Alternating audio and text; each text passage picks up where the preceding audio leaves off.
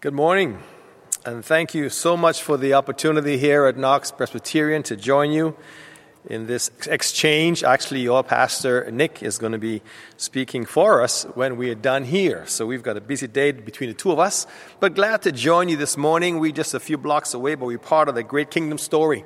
Whether we're Baptist or Presbyterian, whether we're black or white, we are all precious in God's sight. And I know you're on this series for the parables leading up to the Easter Sunday. We're in a Lent season right now as the whole church across the world is celebrating what it means for the cross and the salvation of the gospel of Jesus Christ. So glad I can join you. I have a theme for you along this reading you just heard a little while ago from Matthew chapters 20, verses 1 to 16. I was encouraged to kind of deliberate and share with you along this line of encouragement on what this parable means to all of us. And I'm calling it Unfair Grace. Actually, I have two themes for you. You'll get the second theme at the very end. But it's a journeying to the cross is what you've been discussing here at Knox. And this particular passage is really about unfair grace, looking from both the perspective of man and this world and that of God as well. So Jesus paints a picture of the justice and rewards of God's coming kingdom. He does that primarily for all the parables, but this one primarily is focused on what it means. And parabole is the word in Greek. It means a parable or an earthly story with a heavenly meaning. And all of them depicts the same thing. So what does this parable teach us? The vineyard parable by Jesus. I think it answers a question, actually, from Matthew chapters 19, verses 27, where Peter asks a question, but I will conclude with that at the very end. Christ is responding in reality to this journey to the cross in trying to exude what the kingdom will look like in opposition to what this evil world is leading us to, as we see in the early times of Jesus Christ and the apostles.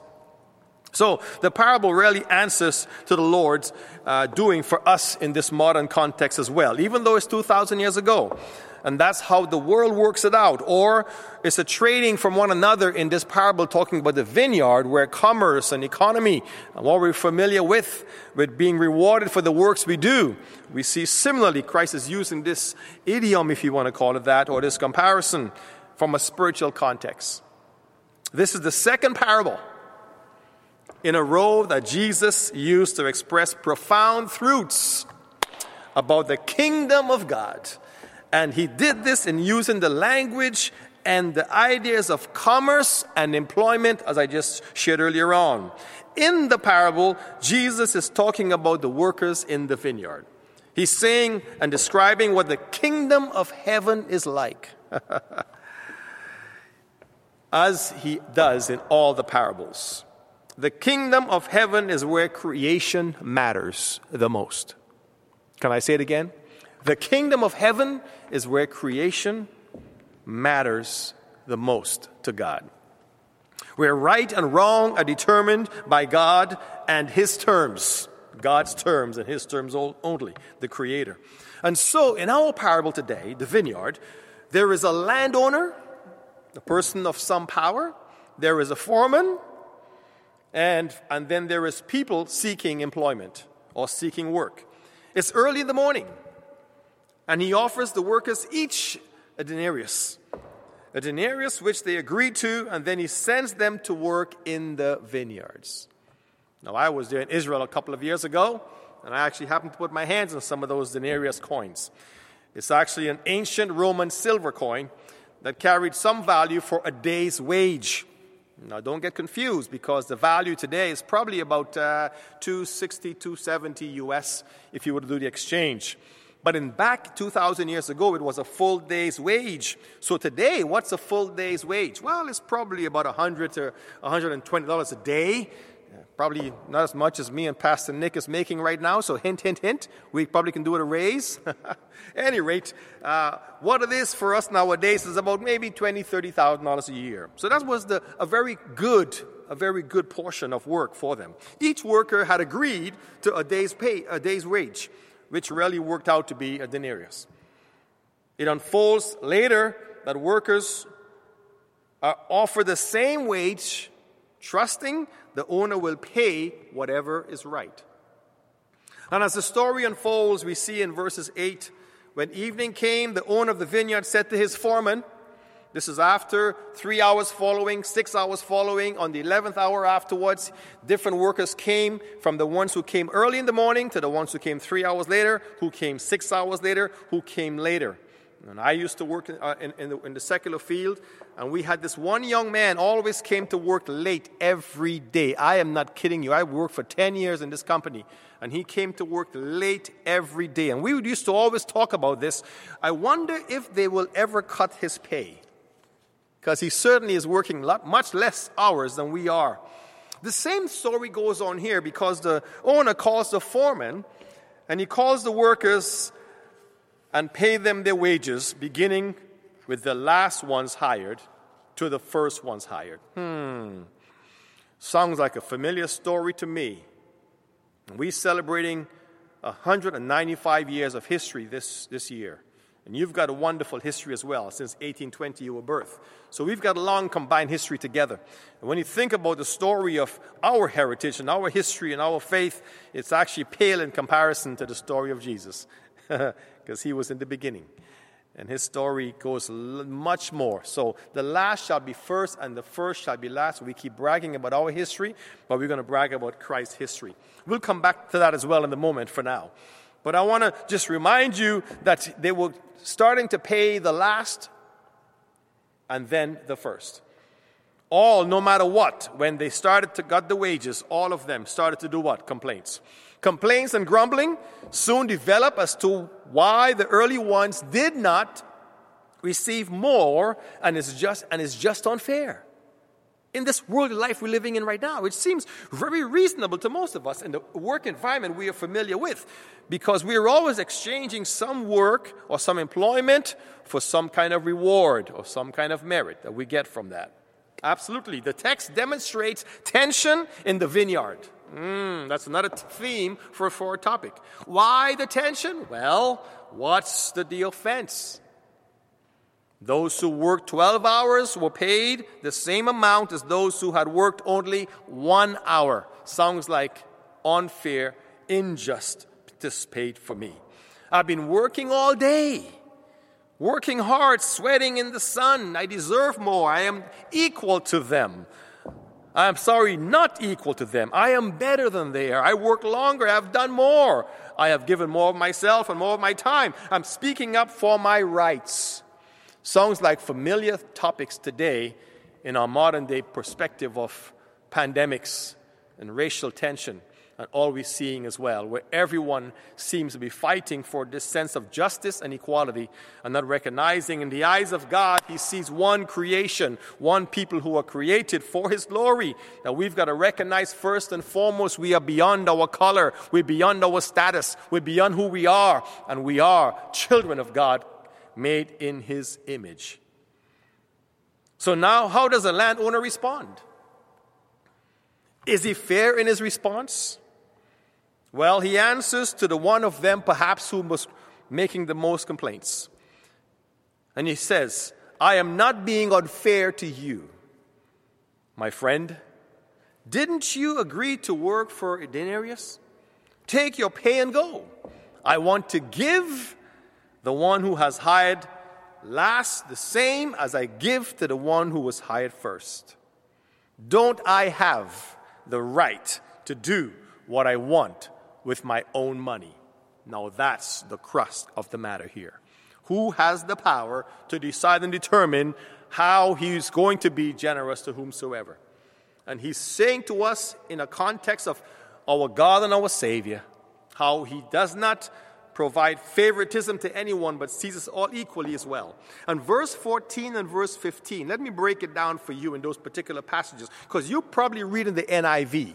And the NIV says this, take your pay and go. I want to give the one who was hired last the same as I give you. Don't I have the right to do what I want with my own money? Or are you envious because I am generous? Now that's the translation from the NIV. But if we go to the original King James translation from the Greek, it reads thus, the last part of the passage in verse 15. is thine eye evil because I am good? See, the word is good and not so much generous. We translate the word only to give us a physical, earthly understanding of how employment and economics work for exchange for the things we do. So we use the word generous to imply some sense of a reward for what we have done. But the word in the Greek here is good. The NIV says generous, but the Greek word is agathos. Agathos is the word good. An evil eye was associated with jealousy and envy, which we are very familiar with in the passages in the Gospels. Because I am generous or good in the original is what the landowner Christ was using to show the goodness of God, the beyond fairness of God. And that's what he was doing for us in this case. So the landowner is suggesting that what is really in the heart of the person complaining is not that this is a matter of justice, but it's a matter of goodness. It's not a matter of justice because the landowner is not unjust. Absolutely not. The landowner is good and generous because he is respecting the promise he made in the agreement that they will accept 1 denarius in any shape or form of the hours they would have worked. And so is Jesus saying to all of us. I wonder about people who live this life and compromise their faith in sin, and the very last minute before they're on the deathbeds, they will say, Lord, forgive me, and they get to heaven, and I sacrificed my whole life to serve him, giving up all the pleasures of this world. Is it equal? Is it fair? Of course it is. God is no respecter of person. The opportunity for us to follow this grace of God, Jesus Christ, is opportunity until we die. So we tend to compare fairness to our world and the kingdom, and we fail to realize that God is beyond fair. God is beyond fairness. God is beyond justice. Here's my word to you. He is good beyond fairness. He is good beyond justice. He is generous beyond our expectations. In fact, his mercies, the word says, endures forever. And verse 16 says this, so the last shall be first, and the first shall be last, for many are called, but few are chosen. I love that passage, which is going to come back to Matthew chapters 19, where Peter's asking the question. If I say I will work for you for $10 an hour for 8 hours, you would owe me $80, minus deductions. That is a very simple, fair deal. This is a parable of the kingdom of God, and this question shows that God's great gifts simply because they are God's. And they are distributed not because they are earned, but because he is graciously good and generous to whomsoever. In the kingdom of God, the driving force is not merit and ability. Can I say it again? The kingdom of God is not about merit and abilities. It's not what you can do or what you can earn out of this process of trying to earn God's favor. No, as in the word, but it is grace. And I want to talk about grace now, because the theme is unfair grace from a world's perspective. When you don't measure up to my level of commitment, and I tend to feel that I deserve more, I should earn more. Grace is all about unmerited favor of God. It is grace, a principle of God's kingdom. It is the blessings of God that are not earned. The good things in our lives, the joys in our lives, the spiritual blessings that we receive are not earned. Even salvation itself, the saving of our souls, is not earned. Romans 3:23 says this, for all have sinned and come short of God's glory. In God's realm of authority, where he exercises his power in kindness, in love, all this is true. And all this is available to us for free. We don't have to come early the first hour. We don't have to come the third hour after or the sixth hour after and feel there is inequality for God's grace and God's mercy and God's eternal promise to us. That's the good news. We don't have to come with richness and maybe have more access than others to feel we qualify better. We don't have to come because we have a different hue on our skin and we feel we have more superiority over anyone else based on our culture. None of the above matters at all, because it says this: when we believe that Jesus died for our sins, that Jesus paid the debt for all our sins. It had nothing to do with my merits. It was all about the grace of God sacrificing his son in place of me, that now allows me unmerited favor of God. And so you see, something was earned. But it wasn't earned by me and you. And no one in this world it was ever earned by. Something very costly was purchased. Something was earned. It was the blood of Jesus, the sacrifice of the cross.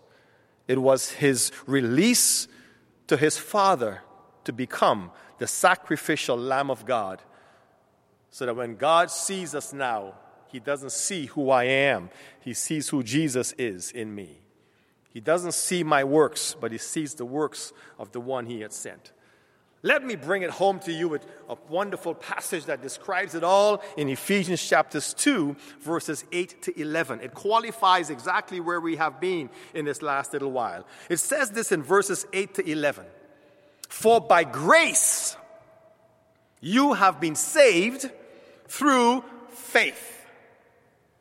Not through works, not to coming early to work, not to being paid for wages that you would have done. And earned, for what you would have done. But by faith you have been saved through grace, and that not of yourselves. It is the gift of God. Hallelujah. It is the gift and the promise of his Son that allows me to reap the rewards of heaven. Not of works, verse 9. Not of works, lest anyone should boast. For we are his workmanship, created in Christ Jesus for good works, which God prepared beforehand that we should walk in them. So let me give you 4 points, just to give you a perspective on where we are with this vineyard story and why there seems to be an unfair grace in the process of the owner paying those who work less the equal to those who work more. And how we live in this life of comparison and always straining towards employment of getting a raise or doing better or outperforming somebody else, or maybe jealous because somebody is doing better and getting more for the same work I do. It's a real world we're living in today of competitiveness. And point number 1, God's goodness and generosity is not based on merit. And you'll find it in verse 8b. Verse 8a.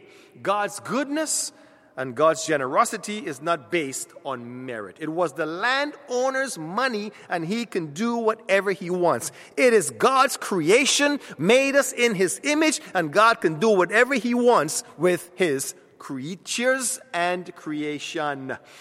And it says here in Romans chapter 11, verses 6, if salvation is by grace, and of course it is no longer on the basis of works.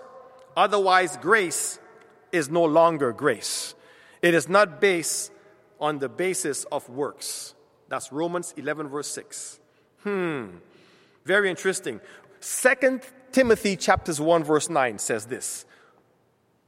God who saved us and called us to a higher calling, not because of our works, but because of his own purpose and grace, which he gave in Christ Jesus before the age to come. That means 2,000 years ago, we're in 2021, the plan of God was through Christ. Not because of my works, but because of Christ's works allows me the grace that God offers to me today. Matthew 20, verse 15. It is against the law for me to do what I want with my money. Should you be jealous because I am kind to others? It's not on others' merits, it's on the owner, it's on the creator, it's on God himself that determines the generosity and the goodness he offers to his creation. Point number 2, God's blessing is not pay-rated, but a gift. God's blessings is not pay-rated. There's nothing I can do to increase God's favor on me. I can't be as good a person as I want to be unless I recognize first and foremost I've been saved through the grace of Jesus Christ. I know James says, not of works lest anyone should boast. But you've got to recognize the works follows grace. Grace doesn't follow works. Works follows grace. So God's blessing is not pay-rated, but a gift. And it says here in Romans 3:20, therefore no one will be declared righteous in God's sight by the works of the law. Rather, through the law we become conscious of our sin. It's the gift of God. In fact, Romans 6:23 says this, for the wages of sin is death, but the gift of God is eternal life through Jesus Christ our Lord. And then James 1 verse 17 says, every perfect gift comes from the Father above. Point number 3, God's rewards is not about our boastful works, but that of Christ. You see it in verse 9. God's rewards is not about our boastful works, but that of Christ. Galatians 6:14 says, may I never boast except in the cross of our Lord Jesus Christ, through which the world has been crucified to me, and I to the world. Somebody shout hallelujah. I hope you say hallelujah at Presbyterian Church. Hallelujah, somebody. Amen. It's the blessing, it's the reward. It's not about boastful works, but of Christ. We boast about Christ and Him crucified. Hallelujah. And that's the message of the gospel. It says here in James 4:6, He gave more grace. Therefore it says, God opposes the proud, but gives grace to the humble. It's not about boasting about our works, but it's about Christ. And last point, number 4, God sees all His creatures equally created and precious in His sight. Somebody shout amen again. That's in verse 10. Genesis 1:27 says, God made us in His image. Male and female created He them. Oh, hallelujah. I am thankful that even through this pandemic season and even through this season of anti-racism that we are looking at modern history to try and understand. But I'm telling you right now, go back to the promise in the garden where God made you equal in His eyes, male and female. Bond nor free, according to Galatians 3:28. Slave, no. Masters, no. Male, female, no. No comparison except we are creatures of God's creation, made in His image. So let me just wrap it up for you, if I can.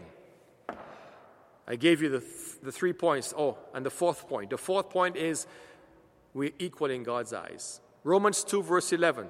God does not show favoritism. God does not show favoritism. I leave those 4 points with you. God's goodness and generosity is not based on your merit. God's blessing is not pay-rated, but a gift. God's rewards is not about our boastful works, but that of Christ.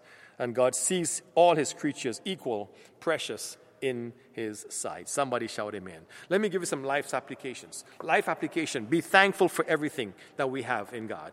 Do everything without complaining, and stop complaining. Stop comparing yourself to others, and don't begrudge God's generosity. Amen.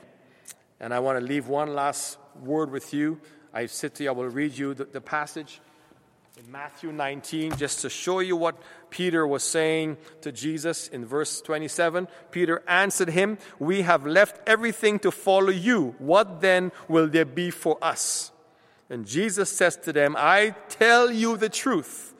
At the renewal of all things, when the Son of Man sits on His glorious throne, you who have followed me will also sit on 12 thrones, judging the 12 tribes of Israel. And everyone who has left houses or brothers or sisters or father or mother or children or fields for my sake will receive 100 times as much and will inherit eternal life. Will inherit eternal life. And so in verse 16 of chapter 20, and so the last shall be first, and the first shall be last. let me allow you to recognize in this passage, Ephesians chapter 2, it says this. It says, you've been saved by grace through faith.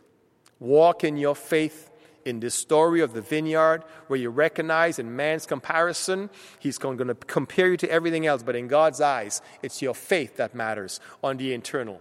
So in this life, faith it till you make it. Faith it till you make it. God bless you. And thank you again. And let me give you some questions to ponder while we take a reflective moment for the next couple of minutes. Number one, how would you feel if you worked all day and received the same as the person who worked for just 1 hour? Think about that for a moment in your faith journey. Number two, do you suspect by being more good than bad, God owes you a reward? Do you have to earn for God to accept you? And number three, what can you do to earn God's favor? What can you do to earn God's favor? Ponder, and God bless you.